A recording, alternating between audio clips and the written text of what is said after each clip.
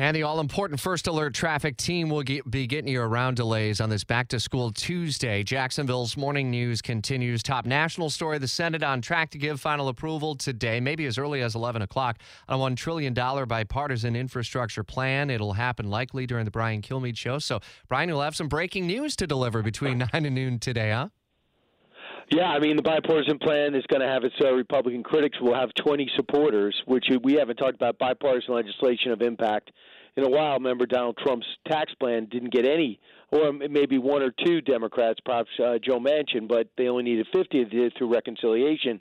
Was really a slap in the face what's coming also today, and that's saying everything we negotiated out of it that you said you didn't want part of it, we're going to put in a new package. We're not even asking you for your support. And that's the reconciliation package, which have things that legalizes illegal immigrants here, maybe up to 8 million. How you do that, saying it's a budgetary issue, which is the qualification, is beyond me. They're going to say elder care is going to be fully supplemented. Medicare, the age is going to drop. They're going to be talking about free pre-K for everybody, so the federal government will bring your pre-K program, and then that'll go well. They pay for school lunches and free community college. Of course, nothing's free, Rich, because now with all this, we'll spend $6 trillion. A couple of years ago, we only spent $4 trillion the whole year.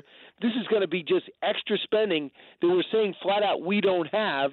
We're going to deficit spend it, and Democrats realizing they're probably going to lose they're going to lose the House and maybe even the Senate, are just throwing everything at everybody. So what's the strategy then from Republican leaders in the Senate as this $3.5 trillion soft infrastructure plan comes forward? Do they just kind of roll over and let it go through and then use the impacts on the campaign trail come next year, or in some way try to convince some maybe weak-kneed Democrats not to go along with it? Possibly. And what I've heard I talked to Republicans, and I said, guys, aren't you embarrassed?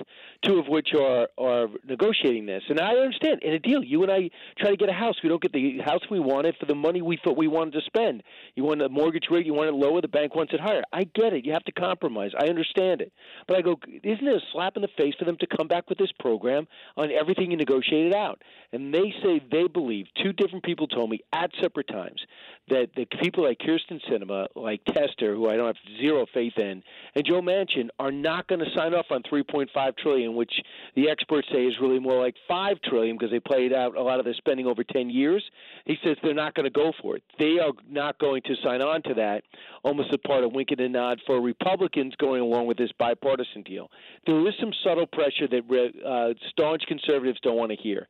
If you continue to walk away from any type of bipartisan deal, as dumb as it would be, Joe Manchin would have very little support in his own party for even people listening to him when he says, I'm not going to get rid of the filibuster, same as Sinema, same as some others that don't want to come forward like Joe Manchin has.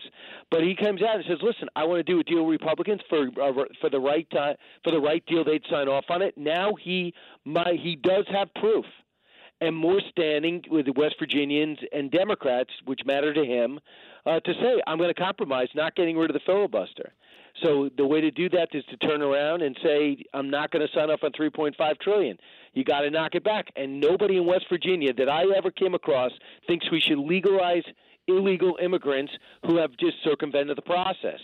So I don't know how we'd ever sign off on things like that, or voting infrastructure, which is a wild thing to say because both things don't even go with each other. Yeah, gearing up to be a very busy day, an active day of news, and you can listen for live continuing coverage 9 till noon on the Brian Kilmeade Show. Senators reconvening about 9:30 this morning. Brian, thanks. We'll talk again next week and hear you 9 till noon today. We're easily going to be into the 90s today with an 8 on the weather meter. It's going to be hot and humid and mainly drier weather as winds will shift off the Atlantic. Low to mid-90s throughout the week. Can't say completely rain-free this time of the year, but really isolated showers and thunderstorms. Now we're looking at 77 at Jacksonville's severe weather station.